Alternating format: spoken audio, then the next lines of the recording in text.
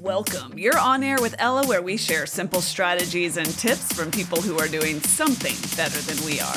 Whether it's wellness or relationships, to just living better and with more energy, or changing your mindset to accomplish more in your own life and succeeding however you define it. This is where we share the best of what we're learning from the experts, and we're learning more every day. Live better? Start now. Let's go. Hey, you're on air with Ella, and today I'm joined by my friend and genius, Dr. Lauren Borden. Hey, Lauren, how are you? Oh my gosh, I'm so excited to be here, Ella. Thanks for having me. I'm setting the bar really high as we jump out of the gate here. Always. Lauren, where am I talking to you today? I'm coming at you from Brooklyn, New York. Lauren, will you tell everybody who you are and what you do? Sure. So everyone, thanks for having me. My name is Dr. Lauren Borden. I am a holistic leadership coach. I specialize in primarily working with women, but I don't discriminate by gender. It's just that mostly women are the ones who tend to seek out my services. But I'm a leadership coach who specializes in supporting people on the spiritual journey that is leadership and creating impact in this world. So I do that in a number of different ways, but really what I'm doing is, or my personal mission is really all about bringing intuition and consciousness to people so that they can deepen their relationship with themselves and actually create larger impacts in the world. Well, share a little bit of your origin story with us, because this is part of the reason that I want to talk to you. We're going to talk a lot about operating from our intuition and the impact that that's had on Lauren's life and on my life and on her work, obviously. And I don't know anyone else that I'd rather talk to about this bridge between the woo and the practical. So can you share a little bit about sort of your traditional training? Because you didn't necessarily start off as an intuitive coach. Is that fair? Not at all. Not the opposite of that is what I was. Yeah. Thanks for asking that too, because my background's in leadership development, and I have a PhD in something called industrial organizational psychology. That sounds sexy. Industrial organizational psychology. Okay, That's got it. Sexy. I got my PhD and was really embedded in the research world and also in the corporate world. My specialty was in leadership and basically on how you use research-based principles to help leaders be more effective and also happier at work. So it came from this very analytical world where for me, I was like, if it doesn't have a measure and if you can't measure it, it doesn't exist. If it's not science-based, then we're not going to talk about it. Like very hyper rational, hyper analytical. Came from a family of lawyers, like very achievement oriented, was very comfortable in my kind of masculine energy. And when I say masculine, I don't mean masculine as in man. I mean masculine as in goal-oriented, assertive, achievement-oriented, like just very, very focused on getting my degrees and learning all the things and knowing all the things and then bringing those things to my clients. And there was eventually a tipping point where I it took a while, but slowly started to realize that I'm also a deeply sensitive and feeling person, and went through a bit of a spiritual awakening and kind of didn't move away from the PhD in as much as I dove headfirst into the spiritual world. So meditation, intuition, human design, different forms of spiritual healing and all of these things. And through that intuitive work, got really clear on who I am and what I'm here to do, and started basically taking those spiritual pieces and incorporating them into my practice so that I could support my clients better. And so some of that was around leadership, and some of it was just like, how do you live a life where you're more connected to your intuition and more connected to universal intelligence and getting the lessons that your soul needs to grow and be happy and healthy in this world, and also bringing that to corporate spaces and leadership spaces so that we can learn to work more effectively with one another. Yeah, not to be dramatic, but I don't know if there's ever been another time in the world where we could have even had this conversation. So what I mean is, 50 years ago, I'm not sure there would have been hundreds of thousands of educated and empowered women out there with very practical training who are now trying to channel back into their intuition and their more natural gifts and then find a way to marry these and have them out in the world. But I mean, I know lawyers who are trying to do this. I mean, this is, you and I have conversations like this almost every day with different women who have some sort of practical traditional background, if you will, and they're realizing after a certain age or amount of experience that they've been burying parts of themselves for too long, and they're looking to integrate those two things. Oh my gosh, it's so true. One, I think also so much of it was about, I've noticed a big trend in this since the beginning of COVID and after COVID, where a lot of these things where I think before for a lot of us, there was sort of this like inner pull towards sort of saying like, this can't be it. There's got to be something else here. Like there's some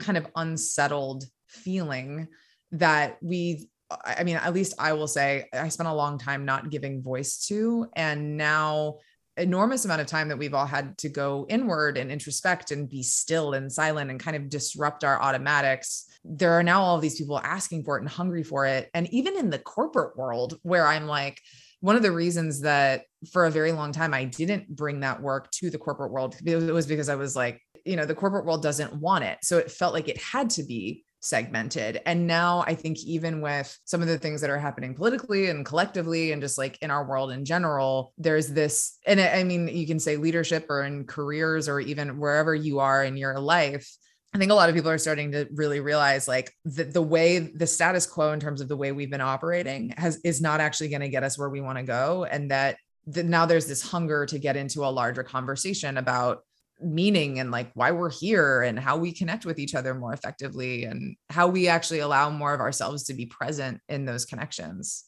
I mean, there is for me, I can tell you that. And one of the words that comes up for me when I think about this and when we have conversations like this is I want to live a fully integrated life. And that hasn't always been the case. So integrated means whole, means pieces together, right? And I mean, even this podcast, Lauren, represents that for me. So what I mean by that is I have always had a wall between my creative side and my professional side. And I have made a living now for 20 something years in the corporate world in my masculine energy all the damn time.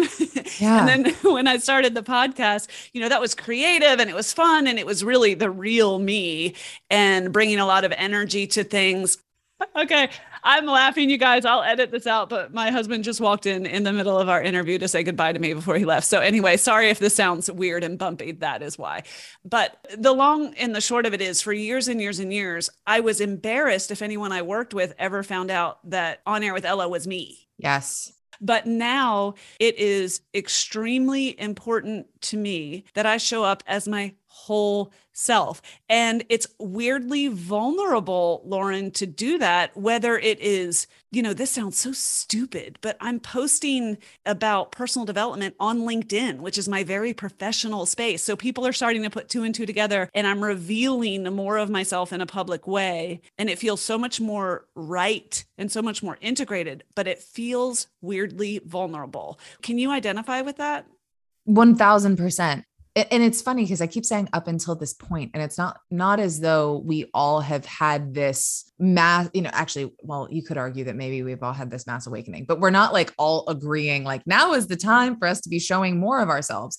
But I think a lot of people are kind of going through this experience of we've kind of lived life in this way where in certain places we put on these masks, whether it's career or something else, right? At my job, I put on my career mask. With my family, I put on this mask. With my friends, I put on with this friend and with that friend. And there's this kind of bifurcation of where we allow ourselves to show up fully. And I think there's inevitably this tipping point where it starts feeling really uncomfortable. And you kind of get this, like, is it really, I don't really know if I want to be like this. And so there's this fork in the road where you can either say, okay, I'm going to tape the mask on tighter, or what does it actually look like if it's all of me? And that's a really scary conversation because I think one of the reasons we don't do that is that is ultimate vulnerability. If people reject our professional persona or that persona that wasn't necessarily us, there's some distance. That wasn't really us. So it didn't really hurt. But when it's actually ours, it's like, oh my gosh, ow, like that is the thing that I care most about. That is who I am at my core. And I showed you that. And and so if that's now no longer compatible with you, then that hurts that much more. Tell me the story that just popped up for you. Yeah. So one of my first clients, or executive coaching clients, was an artist on the side, and worked at a really grueling job. And so one of the things that I remember her saying was that when feedback would come in that was really brutal on her, like that normally would have rustled her, she was able to go like, I'm not, I'm just here to pay the bills. I'm an artist. So it was this ability to kind of detach and distance and maintain this level of objectivity. It ended up being kind of a superpower and an asset. But when you then talk about what you then see is, okay, if you shift into your artist persona, that's even scarier because that is you. So it's harder to release music. It's a lot easier to just be like, I'm playing this role because it's not really me. Have you had that experience with, like, as you've kind of gone through your transformation and growth of integration? Yeah, I mean, this space is so authentically me, Mm-hmm. and I don't come on the air and talk about every single detail in my life, especially if it involves other people. But everything I talk about is 100% me exposed. It's very vulnerable, but this community feels like my friends. Like it feels like a safe space. And so I've never had any trouble turning on the mic and talking to my friends, but exposing that to people that I work with, where I make a living in the business world, where I'm very much in my hard driving energy all the time, that combination feels uncomfortable. But what I love about it, because this is new for me, I'm a baby in this environment. What I love about it is, okay, it's still scary. That's actually the number one feeling. But number two, following closely behind, is this feeling like I can do anything, meaning, I would literally do speaking gigs, Lauren, and one was as Elizabeth Lucas Averett and the other was as On Air with Ella. And now I'm available to the world to say, okay, this is a weird combination, but I have a ton of business experience. I have a lot of entrepreneurial insight. I have a lot of marketing and communications expertise, but also I have this super cool, fun side that involves personal development, always challenging ourselves, self-help, whatever you want to call it. And merging those two creates my unique stack. And everyone that's joining us in this conversation has theirs. But as long as we keep all of our different cards separate and in convenient piles, we can't really see what our super cool, unique stack looks like. Does that make sense? Yes. The pod fam has heard me use the unique stack analogy before, but no one else can mimic that stack, even if they tried, because they're not you. So it's so empowering when we finally open ourselves up to doing that. But it's terrifying. Answer your question, it's terrifying. It's terrifying. I can think of different relationships where I was sort of, okay, this is the persona that let's use the example of dating men, because that's very just being in relationships and being in the dating world with men, where I'm like, okay, I can be flirtatious and bubbly and seductive and kind of go into my kind of playful persona on first dates or on, early on in dating someone, but I won't let my spiritual side in. I won't let if I have faith, if I have a particular, I don't know, political view, if any of that efforting that I'm doing in that moment to Heisman, basically parts of myself and prevent them from coming in, what I'm doing in that moment is I'm actually taking myself out. I'm taking myself out. I'm assuming that it's a no. I'm assuming that it's going to be a problem. Whereas that actually might be where the magic is, in bringing some of those things into the conversation, or using my example in my personal professional life, rather, where I'm working with these badass women who are just absolutely go-getter, they are killing it. And I've got this part of me that's sort of I think they're operating on top of some really deep pain. And I've got a really strong intuition coming up that is their next level of being able to interface with other women in a particular way. And the more that I'm nah, it's too deep. I'm not going to bring that in. I'm actually the one who's taking myself out of the conversation. They're not actually doing it. And that actually might be what they need. They actually, because I'm the only one who can bring that. You are the only one who brought that, but you're turning the volume down on it. Exactly. And we do that all the time where we take ourselves out, but it's actually the medicine the world needs.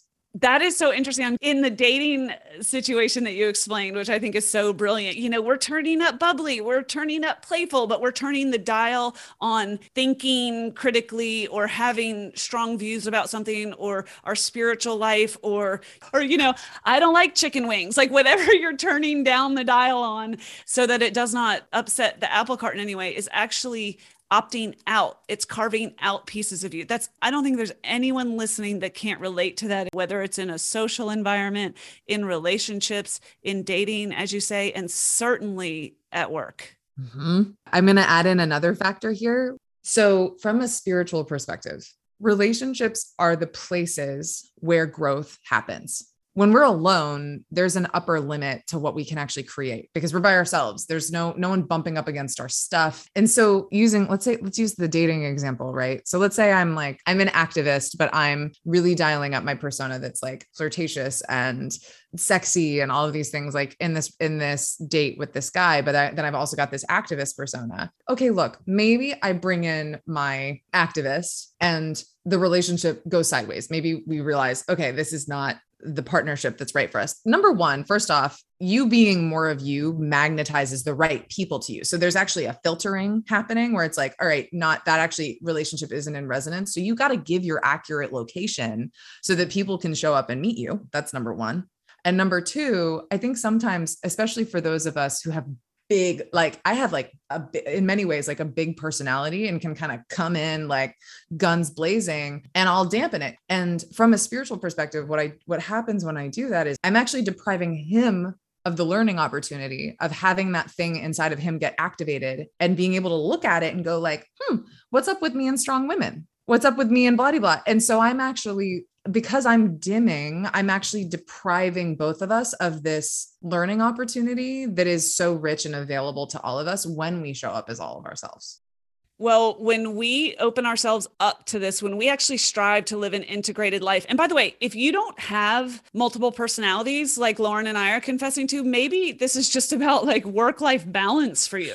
Maybe you're finding you're not able to be your whole person in all of your environments in a different way. There's space for that here too. At the end of the day, all of this is about going inward. Like I've spent so many years seeking outward influence and guidance and direction. And by the way, there's usefulness in that, very obviously, but not at the cost of your inner wisdom. And it was only when everything from resolving and healing from binge eating and body dysmorphia and that super fun package to what relationships do I want to be in and which ones are no longer serving me, until I learned to start leaning on my intuition as my first guide, I couldn't really get anywhere. And that intuition is really an awareness, an awakeness, and a consciousness. And you now, this is the gift you're now bringing to your profession, as you've shared. Can you tell me a little bit about your backstory there? What actually opened up the door for you to start having that awakeness? Oh boy. Oh boy. No big deal. The thing that I'll say about that awakening for me is that it wasn't one single moment. It wasn't one single aha, or I hired this coach, or I got into therapy. It wasn't one thing. It was a very slow awakening over time, but meditation was the thing that opened the door. I wouldn't have been able to, when this was happening for me, I wouldn't have been able to tell you there are parts of myself that I'm jettisoning, that I'm rejecting and fragmenting off. The way that it actually felt in my body was like I had this pull and this very subtle sense of there's got to be something more than this. It felt like a small splinter in my foot. It felt like there was a larger conversation for me to be in, but I didn't even know where to start. And it started with, if you've ever read Untamed by Glennon Doyle, she talks about how one of the most important phases is this isn't it phase. It's when you realize this is not what I want to be doing. This is something is off. I can at least trust that it's not this. And so at that point, I think I just started my dissertation and I'd written half of a dissertation and then thrown it out because I hated the topic. And I was like, I'm done doing things. I think I just said, I'm done forcing myself to like things just so I can finish this goddamn degree. And I threw it out. And two things happened. Number one is I added meditation and mindfulness into my dissertation because I knew that was something that I was interested in. And two, I signed up for a Vipassana meditation retreat. So I was studying, it was funny, I was studying meditation. And then I was also like, I'm going to go do it, actually like immerse myself into it. Are you familiar with it? No, tell us more. So Vipassana meditation is a form of meditation that involves body scanning and very much deepening and focusing on the sensations in your body. When you get into Vipassana, you go through these intro level courses. They're 10 days. And each day you're meditating between 10 and 12 hours a day. Wait, what? You're not doing this in your home? Oh no, you you also afterwards go and you do it in your home. Like it becomes part of your practice. But right. But 10 days. Wait, are you saying 10 days of essentially 10 days of silence? Oh yeah. You deposit your phone. You don't have a book. You don't have a journal. You just show up and it's just you and your thoughts. Okay. My blood pressure's already up. Oh yeah. It was, well, now I do them. I was doing them yearly before COVID hit because they're so powerful, but I had to basically I was on a train that was barreling towards something. I realized I didn't want to be on a train. And then, so I hurled myself off, or rather maybe I hit the emergency brake on the train. I made everything stop. And so I took 10 days to just get really, really quiet. And that was probably the first time in my life I was able to actually hear myself, actually sit down and be like, these things that I'm studying feel like an inherently spiritual conversation where we're not making it spiritual. We're not letting it be spiritual, like leadership, impact, connection, allowing people to be happy and how they spend their time. That is such a deep spiritual conversation. And that's the one I want to be having. And it was the first time I let myself see that and know that, and not without gaslighting myself out of it. One of the reasons it is so hard to stay still is because we spend so much of our life acting out and, consuming instead of creating, and scrolling and talking and overindulging and whatever we might overindulge in. Because being quiet with your thoughts, it's almost like, it's going to be powerful. So we're avoiding it. Totally. 1000%. And that's exactly what I found. When you go on a Vipassana meditation retreat, that is the fact that hits you in the face. It's the degree to which we distract ourselves from truth and from sensation, because all of that gets stripped away. There were so many moments where, I'd be meditating and I'd think of something that I didn't want to think of, or I'd remember something that I didn't want to remember. And I'd almost have this instinct to reach for my phone, or to think another thought, or to get up and move around. And when there's nothing but you and the meditation, you have no other choice but to see the degree to which it's bodily sensation or emotional and inner experience, followed by numb it, fix it, do something with it, make it go away, versus actually sitting with it and being with it. And it's so much easier to just keep acting outward rather than going inward. Exactly. It sounds like heavy lifting to do nothing. To do nothing sounds like the heaviest lifting. What you also realize when you slow down, and this was very much the beginning of the awakening process for me, because it was okay, I've slowed the train down. I keep using metaphors, but we love a metaphor. I'm famous for butchering every metaphor I try to use. Good, because I'm about to smash 10 metaphors together, so that's fine. But I had to slow down and stop. And when I slowed down and stopped, I realized that the house I'd been living in was full of shit. Okay, so there's not only is it full of shit, but I'm doing all of this work to distract myself from the shit, which then creates more shit. So there's that, when you first sit down, you start realizing it's you start thinking of the things that you're running away from, the things in your life that aren't working. And also, this is also something that often can happen during meditation. Sometimes your brain will start just giving you memories of things or bodily sensations that need to be healed and cleared out. So you kind of, when you stop, you need to sift through like, okay, there was that thing that happened to me when I was 18, and there was that awful conversation I had the other day, or the fact that I am not totally happy in my job. I have to now sit with that. And what's also in there is intuition. You can also hear yourself in there, but it's very hard. Like you have to be with all of it first before you can actually hear yourself. When you sit still, when you force presence, you're not just getting what you want. There's the trauma, the hidden trauma. There's the hurt that you packaged up and put in a box and shoved in the corner. Okay, no wonder we spend all of our time running. Honestly, I don't know if I'm physically capable of what you have done. I think that is so amazing. I do believe I could start where I am and use what I have and do what I can. What does that look like for people that you counsel?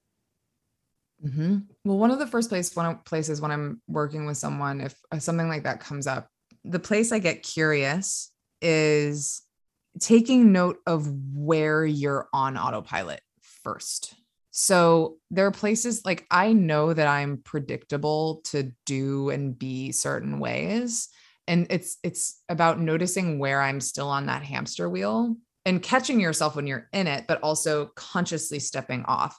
One of the ways that I got through years of high performance, chasing PhDs, chasing achievement, one of the ways that I was able to be successful was I had a very strong ability to click in to a certain way of showing up in the world that was very performance oriented. So at work, I would be this very together, very direct, very focused, hard worker, hyper analytical. I mean, I'm still hyper analytical, but I would dial that up. Honestly, a lot of people would just call this professionalism, probably. They'd probably just call it like a high achievement professionalism. I hear you. But I noticed that when I was in that, there was part of that hurt my soul, that physically hurt and like felt wrong. And I couldn't articulate why, but I could just tell you that when I was there, my anxiety was way worse than it had ever been. I started having eating disorder symptoms. I started having physical symptoms. Like there was this kind of cluster of things around it that I couldn't quite make sense of, but I was able to distinguish that I was stepping into, that was kind of a place where I was stepping into a persona that didn't feel like me. Realizing when I was in it and actually intentionally disrupting it and coming back to myself. What did that look like?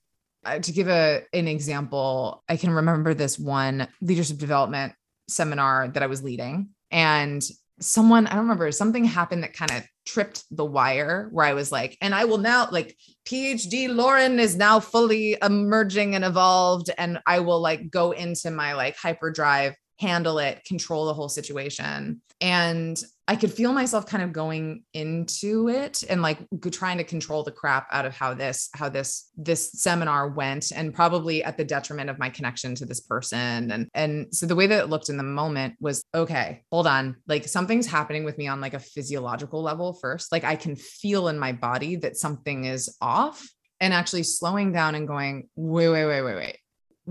First off, what just got activated for me?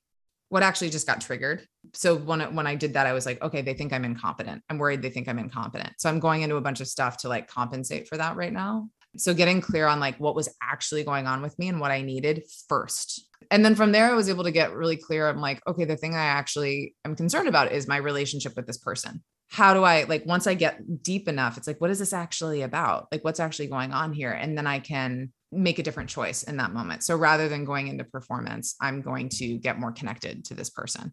It's kind of a high combination of knowing yourself well enough to know what your automatics are and how you protect yourself, noticing when they get activated for you and getting curious, forgiving yourself for having that thing in the first place, and then making a different choice. And I've got more to say on that too, because I know that your question was like, how do we do this without going 10 days in the woods?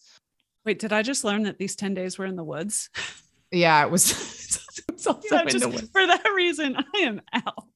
It was also in the woods. I mean, the other thing the audience is probably thinking is, why the heck would I ever sign up for that? That sounds like hell. We're meditating for hours a day, starting at 4:00 in the morning. Like, why would I ever do that? But in all seriousness, there are so many big and small ways where we can start dialing in. And I keep using that language, but it's sort of like, it's kind of because I just had an epiphany about it and realizing that so much of our coping and our distraction and our acting out is plain and simple a resistance to dialing in. And so when you think of it that way, I mean, it's a spectrum. There are a lot of big and small ways to do this. Let's talk about some. So I'll share one. I move based on what my body says that day. And so today's a great example. It's raining. It's actually very nasty here today, but I'm rested. My legs are rested. My body wanted to go for a run. Now my mind, absolutely no deal. It's raining. Like, it's raining. Do I need to say anything more? And my body was like, you need this, you want this. And I went, and not only did I run my route, but I tacked on a little extra. I was like, who am I? I tacked on a little extra because I felt so good. Now, by the way, 2 days ago, my whole movement that day was I walked my dog twice. That was it. So please don't get the impression that I wake up every day and I'm like, I'm going to go run in the rain and I'm going to double my run. No, what my whole point is, I dial in to determine what movement I'm doing that day. And I say this as a triathlete in training, but if I don't feel it, I don't do it. Yes. There's so many places where we're handed models of like, this is what it looks like to be a professional. This is what it looks like to take care of your body. This is what it looks like to be healthy. In so many ways, we're taught to go out first. And it's about building the capacity to go in first. And to go, wait, hold on. What is my body actually telling me I need today? Maybe it's telling me I need to curl up with a book on the couch. Maybe it's telling me that at work, I need to focus more on creative work rather than face-to-face client work. But actually short-circuiting that part of you that tells you that you're not allowed to do those things, and actually prioritizing and being honest with yourself about what that is, what those things actually are that you actually need. Okay, what if I have a job? What if I go to an office or a place of business on the regular and I have a boss and I have traditional hours and I can't go away for 10 days? Can I still work intuitively? Of course. No, you can't, Ella. Yes, of course you can. It is 10 days in the woods or nothing. Or nothing. That's the only way. The first thing I would say is, first, you've just got to really practice listening inward. You've got to be clear on what signal you're kind of tapping into, because when we go inward, also when we're like, wait, what do I want? What's inevitably going to happen is you're going to think of what your whole family wants, or what all your kids need, or what your boss needs, or before we even really get there, there's so much that gets collapsed in with what do I want, that sometimes we can't actually tell what is true for us. So that's where some of that inner work of like, okay, hold on, is this mine or is this someone else's? Actually asking that question of, is this really mine? And tapping into what is really true for you. And usually, you know that you're going to get there because it ends up feeling calm and steady and solid. It might be scary, but it's going to be a deeper knowing of, okay, today I actually need more. Today I need more rest. Today I need more whatever. So dialing in that ability to listen in, asking, is it mine or is it not mine? And I think other things in terms of with our jobs, it's like, okay, so what flexibility do you have? Where can you add in flow or flexibility? Sometimes if we go deep enough, it might not be like, I need to go to Bali. Like, okay, why do you need to go to Bali? I want to go to Bali because I want to feel free and alive. Cool. What will make you feel free and alive today? What's one thing you can do to make you feel free and alive today, and to prioritize that thing for yourself? This makes me think of the control, influence, adapt model, where you're like, okay, where do I have control? Over what things do I have influence, if not control? And then where do I need to adapt? So perhaps you're living a life right now and we'll stay on the job as an example. And your job is, you are there from 8:30 until 5:30 every day. And that is not something you have control over right now. And it's not something that you even feel that you have influence over right now. So you're going to adapt. Okay, great. What does adapting look like? And in that adapting, what do you have control over and where do you have influence? And so some examples, I'm thinking of tiny examples, Lauren, so just humor me for a minute. Yeah. But everything from how you calendar items. If you're working from home and you just cannot turn that damn camera on one more time, can you create an environment or suggest this to your team or to your boss or to whomever and say, can we have a no camera day card? And like today I'm playing my no camera day card. That is a tiny, tiny, tiny thing that should be something most of us are comfortable having a conversation about or suggesting. And is that one small way that we can influence even when we don't have control? And another example is how you structure your day. So I believe in my calendar way more than my to-do list. So if it's not in my calendar, it's not happening. So can you block a half hour that's just for you? Do you realize that you can block your own time? You can schedule appointments with yourself. Can you create a half hour slot on your calendar where you sit and think and don't look at a screen, or you go for a walk, et cetera? You get the idea. Do you have any other just like super small examples, Lauren? Oh my gosh. Yeah. One of the most powerful things I ever have received in terms of a tip was something I received. I was in it was an intuition group 3 years ago. So it was a very woo-woo, like we're meditating, like, and all of these really fun things. And they brought in a guest speaker who was a sex coach, or rather like a pleasure coach, who also focuses on sex and embodiment and our relationship to our bodies and all these really cool things. And she was talking about bringing in pleasure everywhere.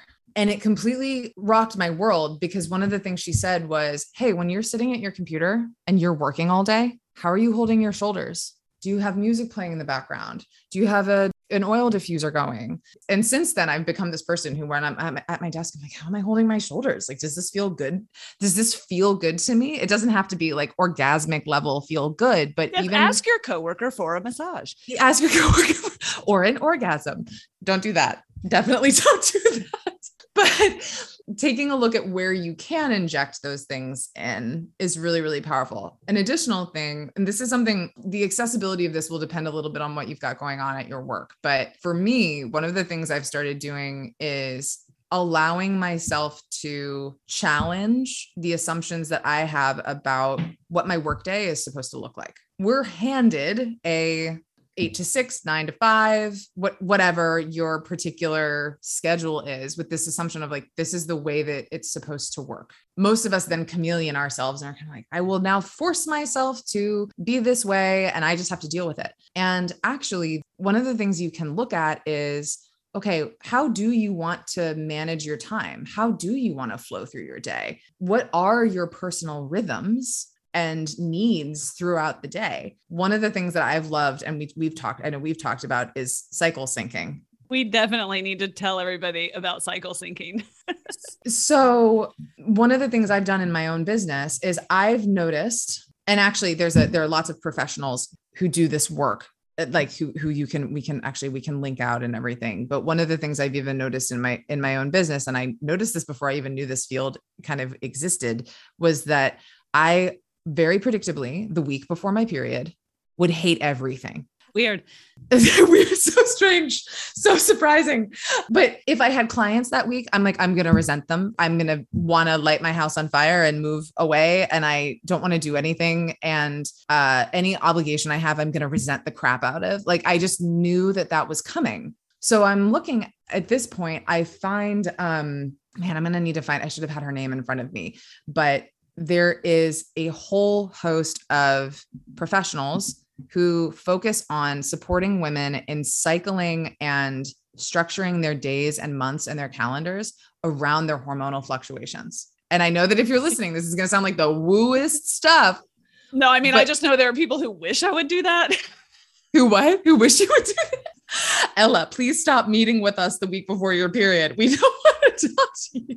By the way, only the period holder is allowed to make these jokes, just for the record.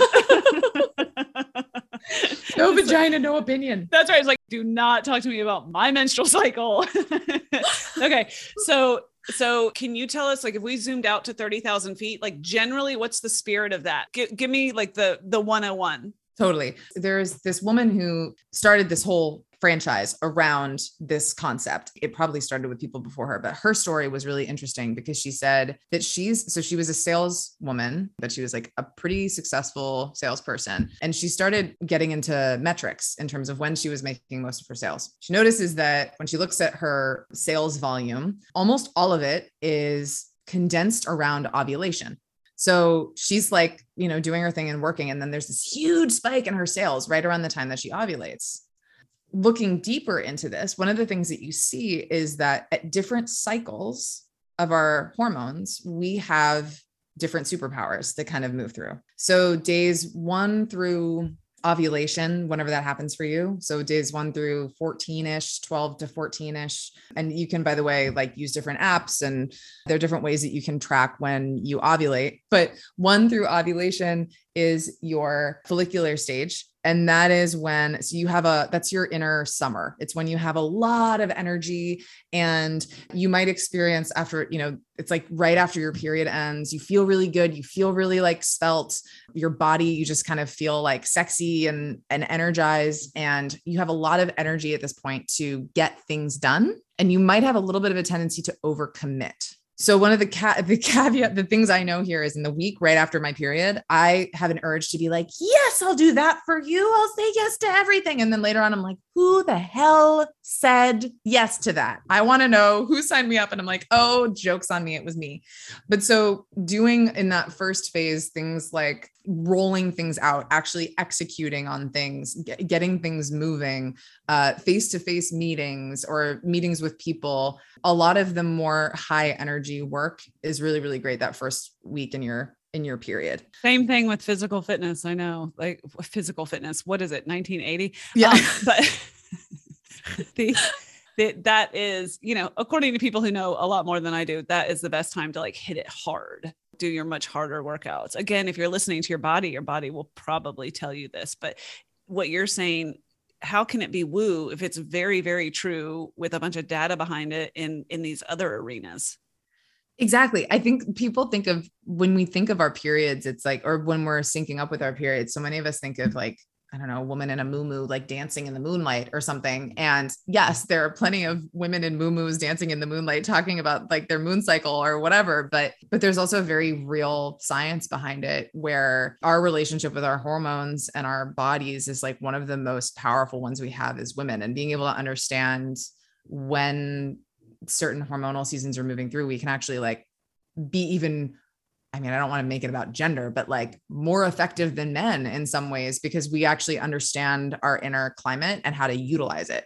So high energy first week, ovulation, which is only about 3 days, is the more of the things that involve charm, kind of like sales, more of those face-to-face conversations. You're going to notice that like you're feeling yourself a little bit more, anything where you can really utilize that confidence.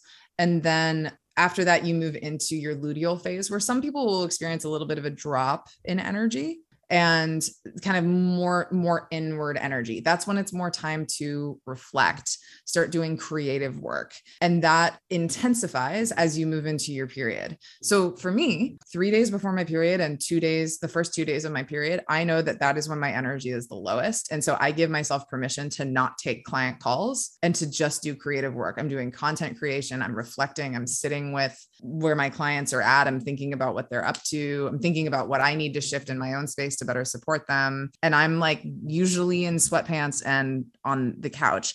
And there are also variations of that I think you can do. Like, even for you, Ella, with your job, I know that this isn't necessarily something that you do, but what could you do? What do you see as a possibility to integrate that with more of a traditional 9 to 5? Yeah. And I have never thought about that before. I think that my first response would be to truly, truly answer the question, okay, well, where do I have control and where do I have influence? And there's a whole bucket called adapt where I don't have either of those things. And those are the things I wouldn't be able to touch. There are some things that can't be canceled, even though all I want to do is, wear my hoodie and not talk to anybody. But I have a calendar that is open to people who self-schedule. I'm obviously in charge of what the calendar availability looks like. Invariably, there's like this 3 or 4 days a month where I don't want to talk to anyone, including the people I live with. Mm-hmm.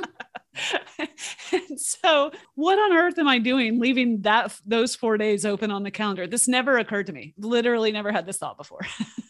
Totally. That's so normal too, because same 3 or 4 days a month, I don't feel good. We just go, okay, well, I need to just push through. And if we can't, or even, can I say the thing about canceling? So we rescheduled this. We were supposed to record this earlier on for those of you who are listening. And this call that we're having right now. And Ella, you were like, so gracious and thoughtful about that. And a little, if I might say, a little embarrassed. And I was like, no, this is awesome. This is awesome. Own what you need. Because I think that inner shame around, hey, this is actually where I am and what I need right now is so ingrained in us that it has us not ask for the thing that we need. So that when I see a woman do it, I'm like, yay, let's throw a party. Because it's so important. Okay. So a bell just went off in my head. That's another thing that I have control and influence over. And that is when someone does that to me, because you were so gracious. I basically said to Lauren in my hoodie, I was like, Lauren, I won't be able to deliver the best show today. And I would not cancel an interview, with someone I don't know and don't have a relationship with, but because we have trust between us and we have a relationship, I can go ahead and tell you, I can't deliver as promised today. And you were so gracious and actually pointed out that I don't need to be mortified by this. I should be acknowledging what it was. And that was very gracious and kind of you. But you know what I can do is I can be the you in another situation. Yeah. So if I have dinner plans with somebody and they're like, can I just be honest with you? It's a hoodie day for me. As a metaphor, as a euphemism, then I can just be gracious and kind and not take that personally. Y'all can't see me, but I'm like dancing. I'm like throwing up. We're doing wiggly arms. I'm like, rah! Because, okay. So this is so important too, because when we give ourselves space and permission to have our own needs, it allows us to give other people space and permission to have theirs. Because I'm sure, Ella, like you've had this experience before where if you aren't taking care of your own needs and someone else cancels on you or is like, I'm really tired, I don't think I can. Oftentimes then we end up resenting that person, thinking that, okay, like there's some judgment of how they're showing up. And really what it is they're actually reflecting to us that we're not giving adequate space for our needs. Have you seen Atlas of the Heart? Have you watched the Atlas of the Heart documentary? No, I haven't seen it yet. It's so good. But Brené Brown, one of the most powerful things, like if you just look up this one YouTube clip where she says, I spent the better part of my clinical experience thinking that, you know what I'm talking about? That resentment is anger, and that resentment comes from the anger family. And it does not. It comes from the jealousy family. It's envy. It's envy.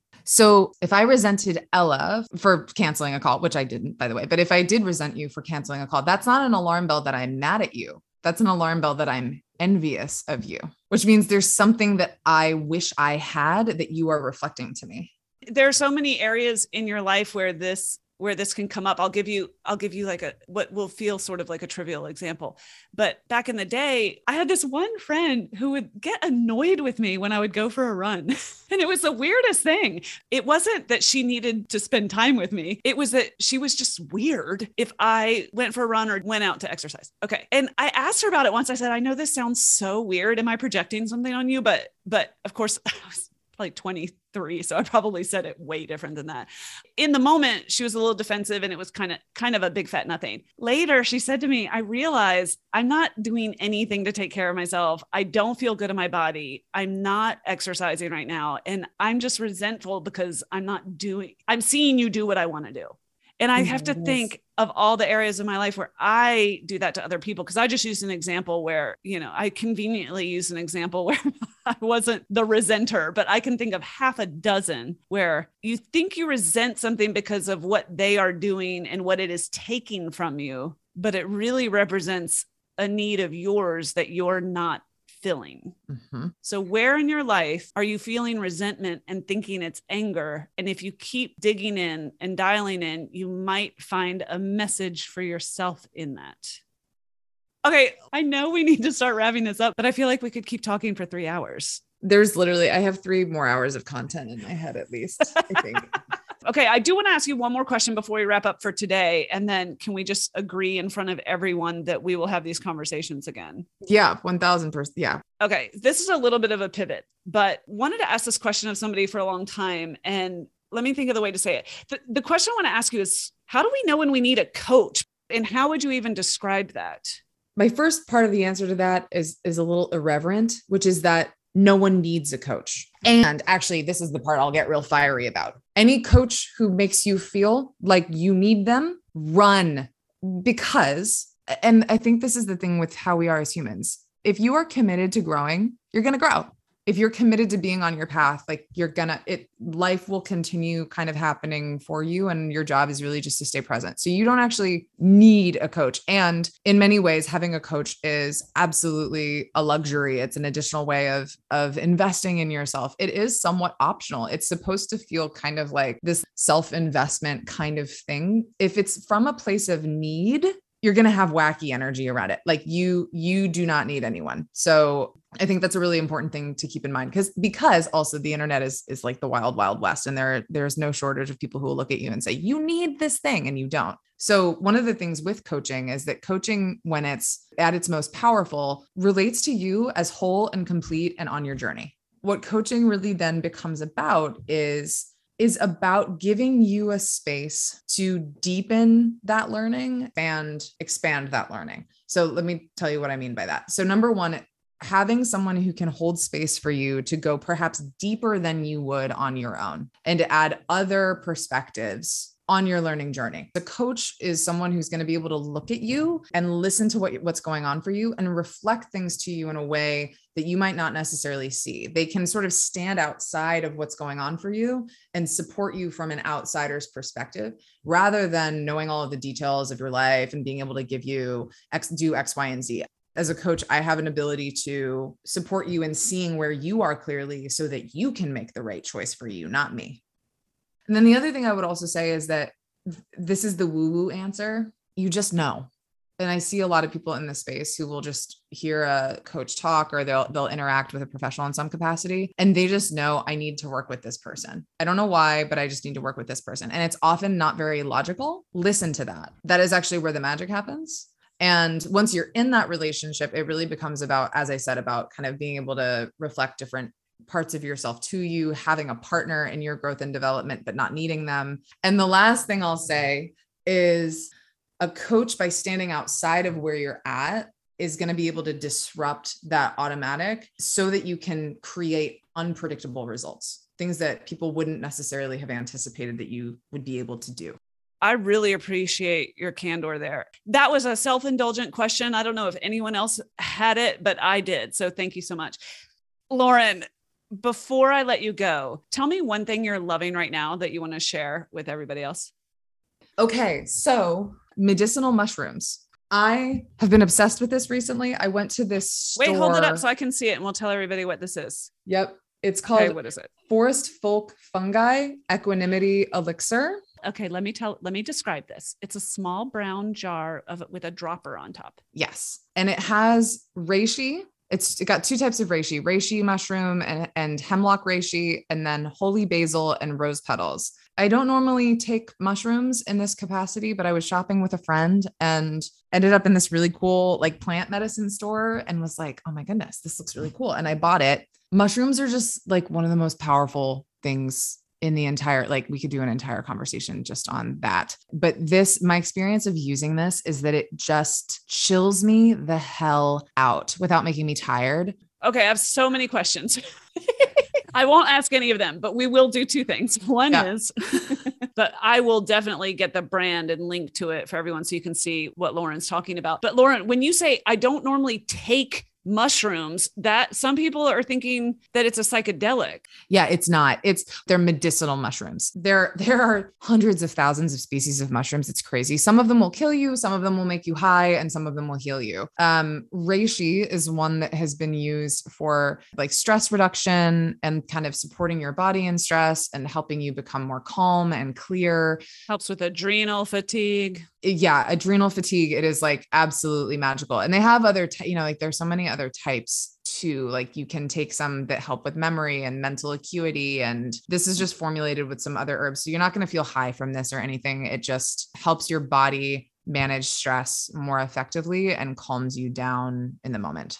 I need to do an entire show on plant medicine. You do. Yeah. I'm going to one in July. I'm going to an ayahuasca in July, so I can also talk to you about that. We are doing the post ayahuasca conversation. Promise? I would love to. I would love to talk about that. Okay. Well, as you can tell, my dear, lovely listener, Lauren and I could just keep talking and probably will. But if you got anything out of this conversation, let me hear from you. And then I will use your feedback to beg, borrow, and steal Lauren and get her back on the show. Hey, Lauren, where can people find you?